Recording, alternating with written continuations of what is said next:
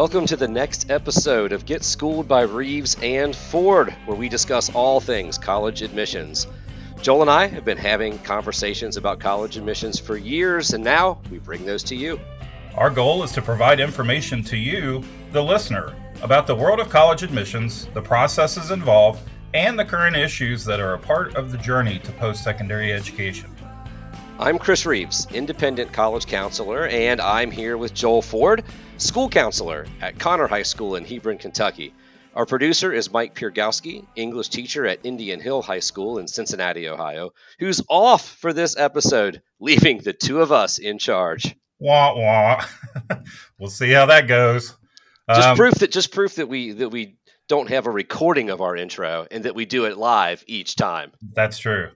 So for our listeners, today's episode is going to be much different than normal, both in terms of format and content. We're past July 1 as we're recording this. And so as we go into a new school year, there are several big topics that have recently come to the forefront, like within the past couple of days, actually, that are impacting the world of college admissions. And we want to look at those topics today.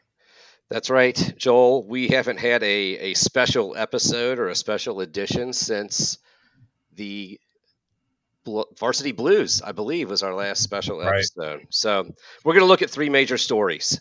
A brief look at the upcoming changes to FAFSA, as we're planning an entire episode devoted to this topic, but we'll preview it today. The Supreme Court decision on considering race as a factor in admissions.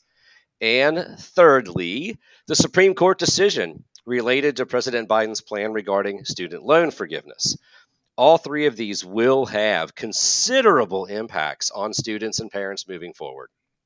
Now, we want to be clear, the point of this episode, while Joel and I have our opinions about these topics, today's episode is not necessarily about our opinions. That's right, Chris. We've both talked about this, and today's approach is really going to be similar to how I approached teaching social studies when I was in the classroom. When I taught, I didn't share what my opinions were about most topics, especially if it was related to current events or politics. I didn't feel like that taught my students anything. I felt that my task was to help students learn about a topic and view that topic from multiple angles and from multiple arguments. And then that allows them to decide for themselves what their opinions and beliefs might be. So our task today is going to be the same: to talk about the topic, to discuss the various aspects and arguments of the topic, and then we'll try to predict some possible implications of the topic. Joel, does that mean that even if you have a strong opinion about a topic when you were teaching, you still did what you could to not share that and to teach in the way you were instructed? Because What we're about to talk about, people have very strong opinions. Yes. About the things we're about to talk about. And in fact, I would love to play devil's advocate on either side.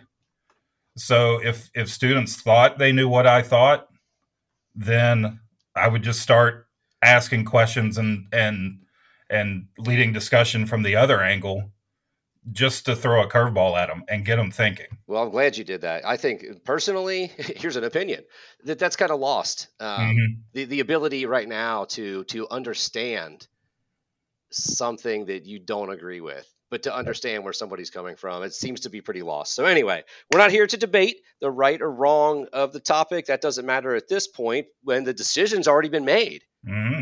You and I are not arguing at the Supreme Court. This has come down. This has happened. The purpose of this episode is to educate and allow you, the listener, to understand and learn how these topics will affect you, and to allow you to make educated, informed opinion for yourself, not based on what we think. So with that, let's start with the first one: upcoming changes to the FAFSA, the free application for federal student aid. We're going to start with the basic assumption today that most know what the FAFSA is. And for those who don't, it's the federal form that is completed in order to access a variety of state, federal, and institutional funds based on a student's financial need. Now, as we said before, we'll get much deeper into this in a future episode. But, Joel, give us a little background on why the FAFSA is changing, please. So you've got to go back to December 2020. At that time, Congress passed the FAFSA Simplification Act. The whole idea, it was designed to make filling out the FAFSA a more streamlined process. Anyone that's filled out the FAFSA knows there's some pain involved with it. The existing FAFSA asked well over 100 questions. So you've got chances for error, chances for typographical errors. So then that slows down the process for accessing need-based aid. You've got to go back and fix it, all that kind of stuff. The idea was that by shortening the form, more people would be able to complete the FAFSA, less chance for errors. You're providing more access to college. So with the law, the original date for the new FAFSA to be completed and implemented would have started on July 1 of this year. But Joel, it's not. It's past July 1 in this recording, and it's not ready. As of today, July 3rd, it is not ready. Okay, yes, sir. However, so they figured out that changing the FAFSA wasn't that simple. So in March 2022, Congress passed the FAFSA Simplification Act, Technical Corrections Act, which pushed the date out a year to July 1 of next year. So in order to be ready to roll, this new FAFSA has to be completed and accessible for this year's senior class, so that students can start accessing financial aid by next July when the next school year starts. So the way I understood it, and you've probably read more about it than me, but the way I understood it in trainings is that by December 31st, it has to be ready to fill out. Yes. And ready to go. Does that sound right to you? Yes. Okay. Yeah. All right. So the law has four major changes. Major, I'm not saying four major changes that will dramatically change the FAFSA itself. This is straight from studentaid.gov. So we are replacing the expected family contribution, EFC. That's a number we hopefully have finally trained people to know what that is. But we are replacing, not we, but FAFSA is replacing the expected family contribution with the SAI, the Student Aid Index. The new need analysis formula, which has always been a formula, removes the number of family members in college from the calculation. That's huge. Removes the number of family members in college from the calculation. That is a huge change for people who have multiple kids in college. It does allow for a minimum SAI of negative 1,500. I think what that will ultimately do is give institutions more understanding of where need-based aid would follow. And it implements separate eligibility determination criteria for the federal Pell Grants. Okay. Easy. Crystal clear. I'm sure everyone knows exactly what I just said. That's why we're having a separate episode on this. Yes. Change number 2, modifications to what defines a family as determined by the FAFSA. So there will be changes in how a student's family size is determined. And it's supposed to align more with what you put on your tax returns. So part of it is supposed to be expanding access to federal Pell Grants. The FAFSA Simplification Act will expand federal Pell Grant to more students and will link eligibility to family size and the federal poverty level. So the way I understand it is that it's going to be closely linked and closely aligned with federal poverty guidelines. Well, and I think it's going to eliminate some of the and you've seen it as well, where the parents fill out the FAFSA, they get that EFC back, and they go, "What tax forms is the government looking at? Because they're not looking at mine." Just to try and align some of those numbers. It's confusing, Joel. Yeah, it's confusing because honestly, I'm gonna need to see it in action before I really, really understand it. Yeah. And then the last change, and the big one is, and I mentioned it before, the form itself is supposed to be streamlined. So one big thing, and I really hope this works, is that any data that they can get from the IRS, from the data retrieval tool, comes from the IRS. So right now, a lot of your financial numbers you can upload directly from the IRS. It's optional at this point. Right. Yeah. But man, that helps eliminate typographical errors. But that will be mandatory, right, in the new FAFSA, which in the episode that we keep alluding to, we'll talk in more detail about the pros and cons of that. But it will be mandatory to link your IRS data to your FAFSA. Right. The other things that the original law stated, one, it removes questions about selective service registration. So currently, if you're a male and you haven't registered for selective service, that's within like the first 10 minutes. Okay. So you're not automatically disqualified because you haven't registered. Because you had to register to get that. Okay. Right. It's also not going to ask any more about drug convictions. It'll also add questions about an applicant's sex, race, and ethnicity, but that's supposedly going to have no effect on student aid eligibility. Okay. All right. Thank you. So, Mr. Reeves, start us off. What do you think are some impacts that we should expect to see from this change? And I think we have several. Let's just move ahead with that. Confusion about the opening date. It's not October 1 this year. Every year after this should be back. Should be normal. Should be back to October 1st. But we don't know. We don't know when it will open. And then how does that impact the number of students who fill it out? What's the turnaround time for processing the new FAFSA? And will that impact people making a decision on where to attend? So when we meet with our senior classes at the beginning of the year, and we talk about, okay, now one of the big steps is going to be filling out your FAFSA, then there's going to be like silence as to when to start doing that. Right. I mean, the only thing we've got going for us in that regard is that it wasn't too long ago when it really was January 1st anyway. Right. And I think that people who are in colleges and process those applications at that time, I think we'll survive that. But it's kind of annoying at the beginning of the year to have to just say, I don't know. Let's wait and see, that sort of thing. So that's never fun. It never feels good to not have good answers for the people we serve. Right. But yeah. What about terminology, Joel? EFC, I feel like we just got that taught. I know it's been a long time. But we just got that. We just got to the mastery of what EFC is. And now we're at SAI. So, and then not only that, but it's a whole era of training. I saw some of our college admissions friends. I forget what city they were in, but it was the weekend. And it was like happy Sunday morning from Facebook. And it was like this big slide presentation on like financial aid because everyone's getting retrained right now. Steep learning curve for us, especially. And then of course, a steep learning curve for families who maybe have been through the old system. Right. Another issue I see, I wish it wouldn't happen, but I know it will. Technological glitches. No.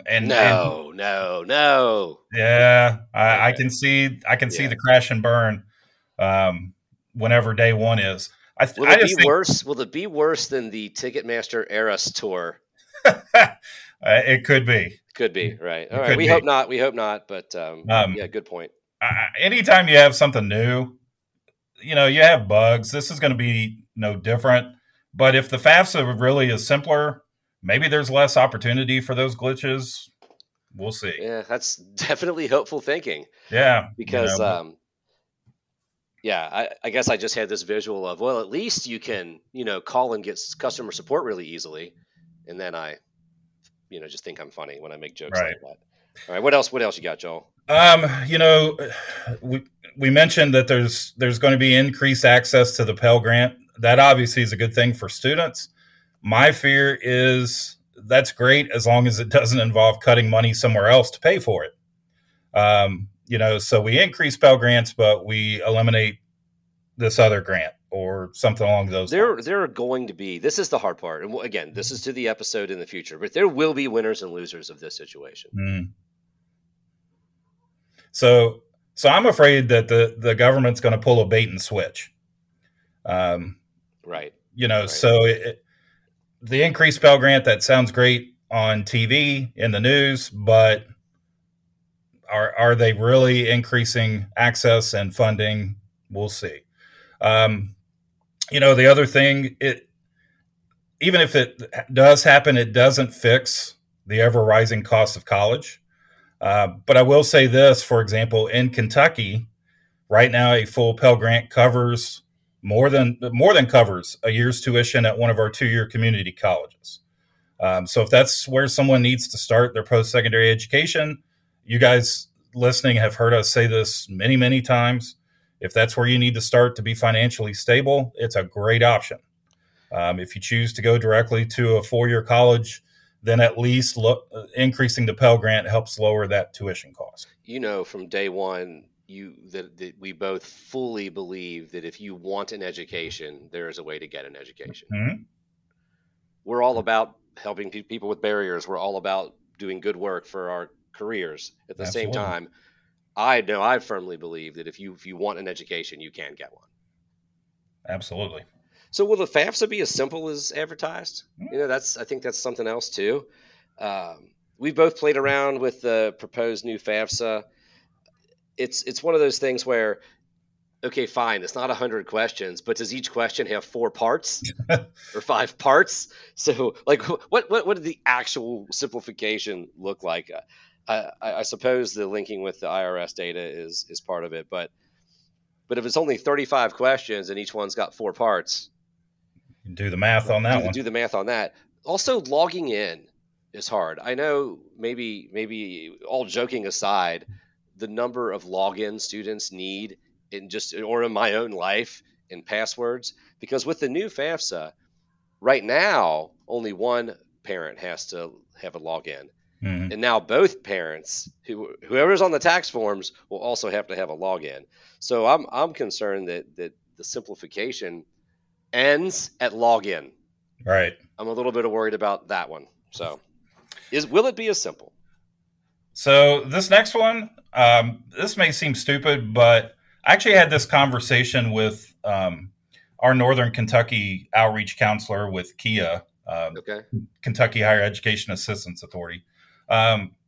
Anybody who provides information related to the FAFSA, if you've got any kind of print materials, you're going to pay a bill for 1 year because you got to get that stuff out, and we don't know when it opens. We don't know a lot of the details. So you're going to have a bill for some publications that are going to go obsolete within a year. That's a good point. That's a really good point. So, that doesn't seem like much, but, I know in KHEA's case, they're printing materials for an entire state full of high school students. That's probably not a cheap bill. Right. It's going to have to all be electronic or something. Yeah. Right. The only other thing that I thought of that I had in my notes that we didn't say anything about is we live in Kentucky, as everyone knows, and we've got a lot of rural parts of Kentucky. Something small but mighty has changed with the FAFSA, and that is that your farm will count. It's not exempt. Mm-hmm. The value of the farm will count. And I'm super concerned about, these farms seem like they're valuable, but you're operating on a razor thin budget, and we're lucky to get by and make an income year to year with a farm. And, there's a whole lot to that I'm a little bit scared about. So right. Kind of bummed about that. Yeah. All right. So I think out of the 3 topics discussed today that we will discuss, I think this one is actually one that will come up in our offices more. Mm-hmm. Just the whole money piece. Financial aid discussions are in the forefront, a huge part of the overall college admission process. Revamping the entire process has created a lot of work for you and me, sir. It's going to be job security, definitely. And this as well as I do, because you've been doing this longer than I have. Barely. Well, a few years, but where before financial aid was part of the overall conversation. I mean, now it's like question 1. Conversation. Before we can even start really talking about the process, right? And so now with all of these changes, I think we're going to have a lot of students and families just worried about how it's all going to work this year. Right. And I think that's going to lead to a lot of business. in our well, office. and we're going to have a harder time making predictions, Right. especially this year. Right. Maybe for a few. So with that, let's move on to topic 2. This came out last week. The Supreme Court decision on race and college admissions. Well, Mr. Social Studies man, this is your wheelhouse. Please give us a little background knowledge on the Supreme Court and this particular case. All right. So I'm going to mention just briefly a little bit about the court. I don't want to assume that people understand how the court works, but the Supreme Court, the highest court in the judiciary branch of our government, has 9 justices. Article 3 of the Constitution discusses the judicial branch, but it does not mandate the number of justices on the court. So we've had times where we've had a different number than 9, but since 1869, the number has been at 9. Now, FDR talked about packing the court to get his New Deal programs through. That didn't happen, but it's been 9. Currently, 6 of the 9 justices you would consider to be more conservative and what constitutional scholars would call a strict interpreter of the Constitution. The remaining 3 would be considered more liberal and would have more of a loose interpretation of the Constitution. Okay, this isn't completely hard and fast. However, there have been cases where the vote, you would think every vote would be 6-3, but that's not always the case. For example, John Roberts, the Chief Justice, he sometimes can be a wild card when it comes to predicting what the court's vote will be on a case. They've got their philosophies, but that's not always a hard and fast rule to follow.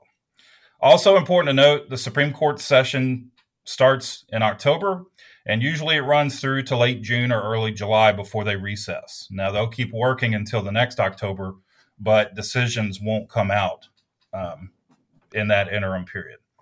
They hear cases all year. They release written decisions, but usually in the last week of the session, that's when many major decisions that have been held will be released. So that's why last week was such a big deal, because they're trying to get decisions out before their summer recess. Gotcha. Okay. So for this topic, the cases brought before the court were Students for Fair Admissions Incorporated versus the President and Fellows of Harvard College, and Students for Fair Admissions Incorporated versus the University of North Carolina. The question was whether or not using race specifically as a factor in determining who was admitted to college was a violation of the 14th Amendment, specifically the Equal Protection Clause. Now, to be clear, this affects colleges who have some sort of holistic review, yes? We're talking about schools with selective admissions. Right. So if you're a college that uses standardized criteria, let's say you have to have a 3.0 GPA, this decision really doesn't affect you because 3.0, you're in. But for the hundreds of other schools, this decision may change things significantly. Well, let's look at some of the issues related to this then. One argument is that colleges use race along with a variety of other factors to increase diversity among their incoming classes. To not consider it would be to deny opportunities to underrepresented populations that would otherwise continue to be underrepresented. Studies show, especially with public universities, that the percentage of minority students goes down in states that have banned the use of race as an admissions factor. Mm-hmm. So when you can't use it, it will drop. Right. Okay. Also, race is an integral part of who somebody is, and for colleges to understand who a person is and how they will become part of a campus community, as well as enhancing it, colleges need to consider a student's race as part of the overall admissions evaluation. Moreover, having a diverse campus with diverse experiences and perspectives enhances the college experience for every student, mm-hmm. exposing them to worldviews that might be outside of their own. It almost feels like it's why you go. Right. It's why you're there. Angel Perez, CEO of NACAP, wrote in an op-ed in the New York Times on July 2nd that 82 major employers, from Google to General Motors, actually submitted, I did not know this until his article, submitted amicus briefs to the Supreme Court in support of race-conscious policies in college admissions. This is the connection with those businesses. A more diverse group of students leads to a more diverse pool to hire employees. Yeah. Something I had never, just did not cross my mind. Right. I just, I guess, think in my own little world, but right. But it was also, by the way, really well written, amazing article. Yeah, it was. It was. Oh my goodness. Whether you end up agreeing with it or not, you should definitely read it. Right. Absolutely. Yeah. Now on the other side of the issue, that's one argument. That's one side of the argument. That's one side. Okay. Now on the other side of the issue, there were those who argued that specifically looking at race as part of an admissions decision was actually discriminatory, citing that one population of students that was most harmed were Asian American students. One of the amicus briefs filed in the Harvard case stated the following, quote, Harvard maintains its racial balances by taking the discrimination an insulting step further, using the highly subjective personal rating, an important component of an applicant's overall admission score, to establish a hierarchy of races, with blacks at the top, followed by Hispanics, followed by whites, and with Asian Americans at the very bottom, end quote. So that's what the Students for Fair Admissions Incorporated would say. Yeah. Another amicus brief argued that the issue wasn't with the Equal Protection Clause of the 14th Amendment. Rather, it was about Title VI of the Civil Rights Act of 1964. Now, a lot of people have heard about Title IX, but there were other titles, including Title VI, which said, quote, the language of Title VI makes no allowance for racial considerations in university admissions. It prohibits all forms of racial discrimination at universities that accept federal funds, which is like 99% of colleges, right. With no exceptions for, quote, compelling interest, diversity, or strict scrutiny, end quote.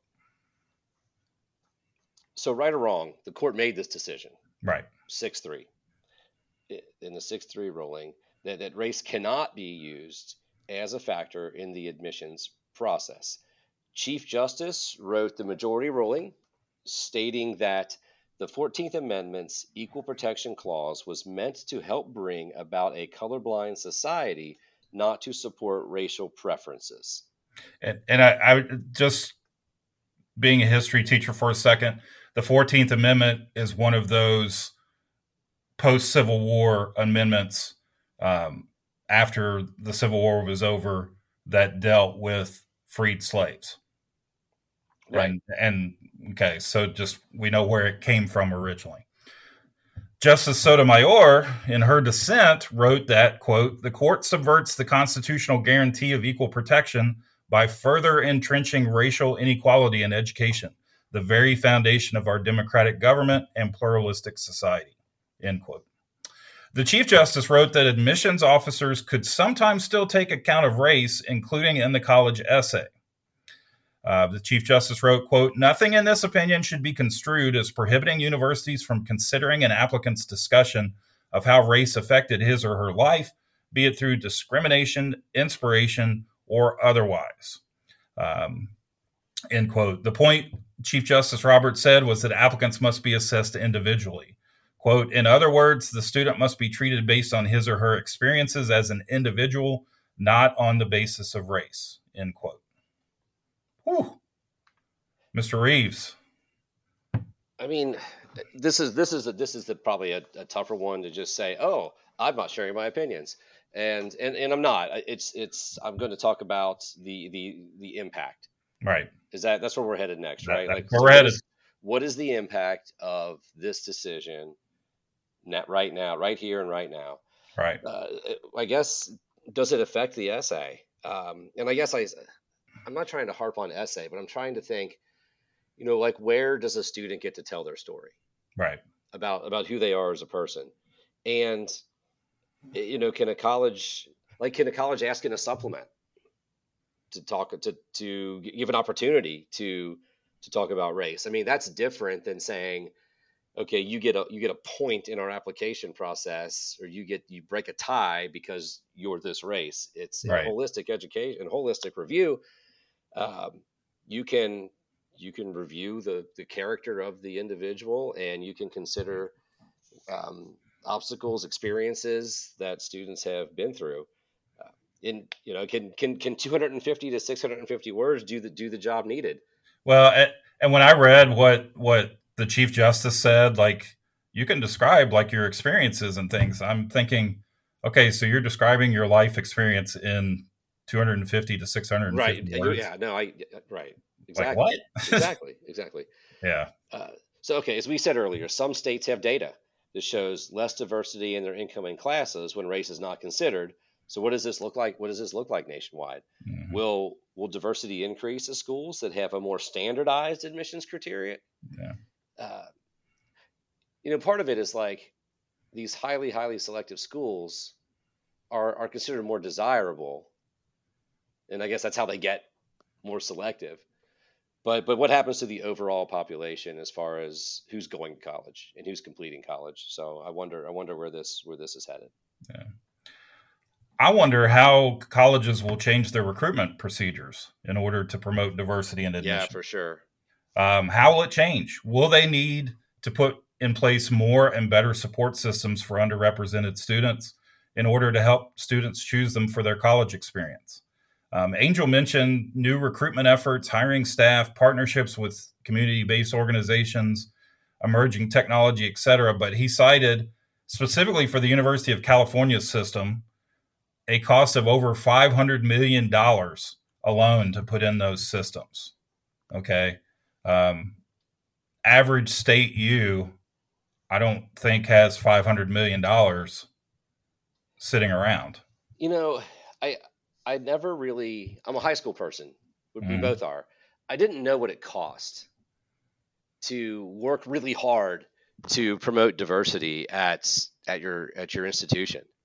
It just didn't occur to me that it takes I guess I thought it was like manpower and philosophies that got a school in a position where I guess I should have known. I mean, I know that schools do fly-ins to promote underrepresented populations, and that costs a lot of money. It just never really occurred to me how much effort and money it would take to do that. So anyway, it's I guess that's why we do this podcast, because you and I continually learn as we go along. But so if as Angel suggested in that op-ed, corporations work to contribute time, money, services, etc., in support of diversity initiatives, will the money go to the colleges that need it most? All these gifts are going to the wealthiest colleges. What was in the article? Harvard, University of Chicago, somebody else got some of the biggest gifts out there, and their endowments are millions. They don't need it, right? They don't need it. So I don't think that helps anything, honestly. But who oversees this, or does anyone oversee it? I don't know who. Right. But this one I thought about, and then I feel better because I read another opinion today about this topic, and this actually was in that person's opinion. My original thought was, how would this impact enrollment for HBCUs? Will African American students who are considering PWIs, which for those who don't know, primarily white institutions, will they decide to choose an environment such as an HBCU where they may feel they'll be more supported? The opinion I read said yes. They expected HBCU enrollment to go up. Well, I mean, it's hard to say, oh, that's a good thing. I mean, it is a good thing, but the reason behind it is right. I mean, we're talking impacts, not. Yeah. So I want people to go to college. Mm-hmm. I want people to be successful. I want people to reach potentials. I want people to have the freedom to do what they want to do day in, day out. And, I had the benefit of a college education, and at this point, when I'm working, I don't really feel like I'm working because it's stuff I like to do. I mean, I want these things for all these students. Right. So we're here to help navigate through this stuff, and we advocate where we can. At the same time, like we're on the ground floor. We're working with people day to day.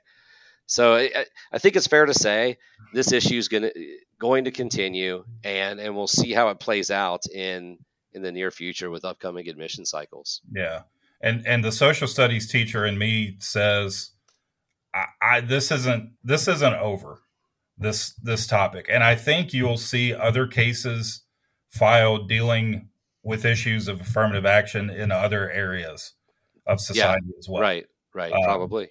So students and parents, stay tuned because, as we're quickly learning, things can change pretty much in a moment's notice. And can I just say one more time that I know a lot of people in our profession, see the problems with just saying, oh, this is off the table, race doesn't matter, because it does. This doesn't affect a vast majority of schools in our country. I think diversity efforts need to continue, period. This is different. This is not saying you can't go to college fairs in critical parts of the country and try to recruit students if you're a regional university, if you're Eastern Kentucky University, Western Kentucky University, because you're not using race to admit people, because you're basically admitting anybody who has the academic standards to get in. So let's go recruit. Yeah. Now, again, the naive me didn't realize how much that costs, but the case isn't saying that you can't care about diversity. Right. They're saying you can't use it to, I guess, simply put, say yes to this person and no to that person. Right. Yeah. All right, Joel, let's take a quick look at topic 3, student loan forgiveness. All right. So, Mr. Reeves, the day after the Harvard and UNC decisions came out, again, here's this last week of the court session, the Supreme Court ruled on President Biden's loan forgiveness plan. So I'm going to ask you to provide the basics on this one. Okay, sure. This case involves the following question. Can a president forgive federal loans to individuals? New York Times reported that lawyers for the Biden administration told the Supreme Court that it could cancel hundreds of billions of dollars in student debt because Congress had given it that authority in the Higher Education Relief Opportunities for Students Act of 2003, which is usually called the HEROES Act.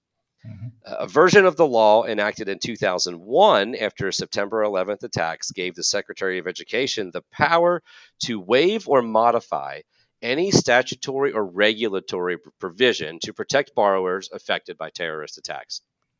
In 2003, Congress expanded that power to include borrowers affected by a war or other military operation or national emergency. In March of 2020, President Donald J. Trump declared that the coronavirus pandemic was a national emergency, and his administration invoked the HEROES Act to pause student loan repayment requirements and to suspend the accrual of interest. Okay. So, and again, to be fair, let's talk the time period. So 2003, Republican president, then went to a Democratic president, then went to a Republican president, then went to a Democratic president. Okay. So last year, the Biden administration said it planned to switch gears, ending the repayment pause, but forgiving $10,000 in debt for individuals earning less than $125,000 per year or $250,000 per household, and $20,000 for those who received Pell Grants for low-income families. The nonpartisan Congressional Budget Office estimated the plan's price tag at roughly $400 billion. And that's where the debate began. There were 6 states, Nebraska, Arkansas, Kansas, Iowa, Missouri, and South Carolina, that filed lawsuits to stop the president, saying that he did not have the authority to cancel student loans. Okay. So in a 6-3 decision, the Supreme Court ruled that President Biden did overstep his authority in singularly announcing the cancellation of federal student loans. The court determined that the executive branch cannot spend money that has not been appropriated by Congress. And since loan forgiveness would involve the government taking on the cost of that debt, President Biden, according to the ruling, does not have that authority. The court cited Article 1, Section 7, Clause 7 of the U.S. Constitution, which states that all bills for raising revenue shall originate in the House of Representatives. Okay. So, what are the potential impacts for today's students and parents? One, this issue is not going away. Okay. It may end up happening anyway, but the social studies teacher in me thinks in order for it to occur, you're probably going to have to see Democrats controlling both houses of Congress, especially the House, because that's where revenue bills have to start, along with a Democratic president. That's not going to happen in this current Congress, where Republicans hold the majority in the House. But this could be a significant campaign issue for 2024. Wow. Thanks, man. Yeah. You always explain things so clearly to me. So thanks. There's been a hold on loan repayments for some time now, and that's about to end, which will impact parents' incomes and expenses, then carrying over to their ability to finance their child's education. So that's another impact I see. Yeah. I also think this is going to lead to a larger discussion about financing college, some of which has already been occurring. Increasing Pell Grants, we've already mentioned on this episode, lowering loan interest rates, curbing the cost of college, etc. Yeah, I mean, that has to happen. Yeah. That has to happen. It's because what you don't want is, okay, so we increase a Pell Grant, and then the burden of the student still increases. And basically the college absorbs the Pell Grant money. Right. And it doesn't really go to the student. Right. I believe in the Pell Grant, and I believe in the transformational power of education and and breaking cycles of poverty and all of those things. But if the Pell Grant just gets raised, it makes us all feel good. And then, I'm making these numbers up clearly, but I feel like for every $1 the Pell Grant goes up, college costs $2 more. Right. So that doesn't help anything. Then don't raise the Pell Grant, and also don't raise the college costs, and then it's still cheaper. Right. To figure it out. So that drives me bonkers. But there's an argument that says that canceling student loan forgiveness will hurt the economy. Maybe that's as people who would have disposable income to buy goods and services will now have to allocate that money back to student loan payments. I mean, that makes sense. You could, I don't know the impact. $400 billion, I guess, was the price, right? That's what you're if that's the number we're going by, maybe that moves the needle in some way. Well, you don't have that in your wallet right now? I mean, come on. I try every Wednesday and Saturday. I think I have $4 in my wallet. Okay. We talked about this topic with David Hawkins. I can't even remember how many episodes ago that was. Right, yeah. If you remember, David is NACAC's Chief Education and Policy Officer. And he mentioned in that episode, while debt relief would help so many borrowers, it is a Band-Aid that doesn't solve the overall problem of affordability of higher education. Yeah, if nothing else, this whole process has forced this conversation even more. Yeah, and put it on the forefront. So that I'm happy about. Yeah. All right, Mr. Ford. I can't believe there have been so many significant changes so quickly in our world. It's been the biggest news in the world of college admissions since Varsity Blues. And frankly, this is bigger because it's more important and more impactful to students and parents across the country. Yeah, that's why, the first Supreme Court decision was like, wow, that's a big deal. Then when the second one came out the next day, I was like, we got to do an episode. And so I was texting you immediately, like, hey, when can we do this? Because there's a lot of information, and I just felt like it was our responsibility to put something out to help listeners understand a little more in depth what was going on with each of these issues. Right. Yeah, and I'm sure our personalities show up a little bit here and there, but the point of this episode wasn't necessarily to make a great episode that was entertaining and, funny and this and that. Like, it was like we just felt compelled to share this. So the goal today was to inform and educate, not share our opinions if possible. And these are subjects you can decide opinions for yourself. We want to present the various perspectives and arguments around each topic. Yeah, and if nothing else, let's leave you with this. Maybe this is my word of wisdom as I climb up on my social studies teacher's box.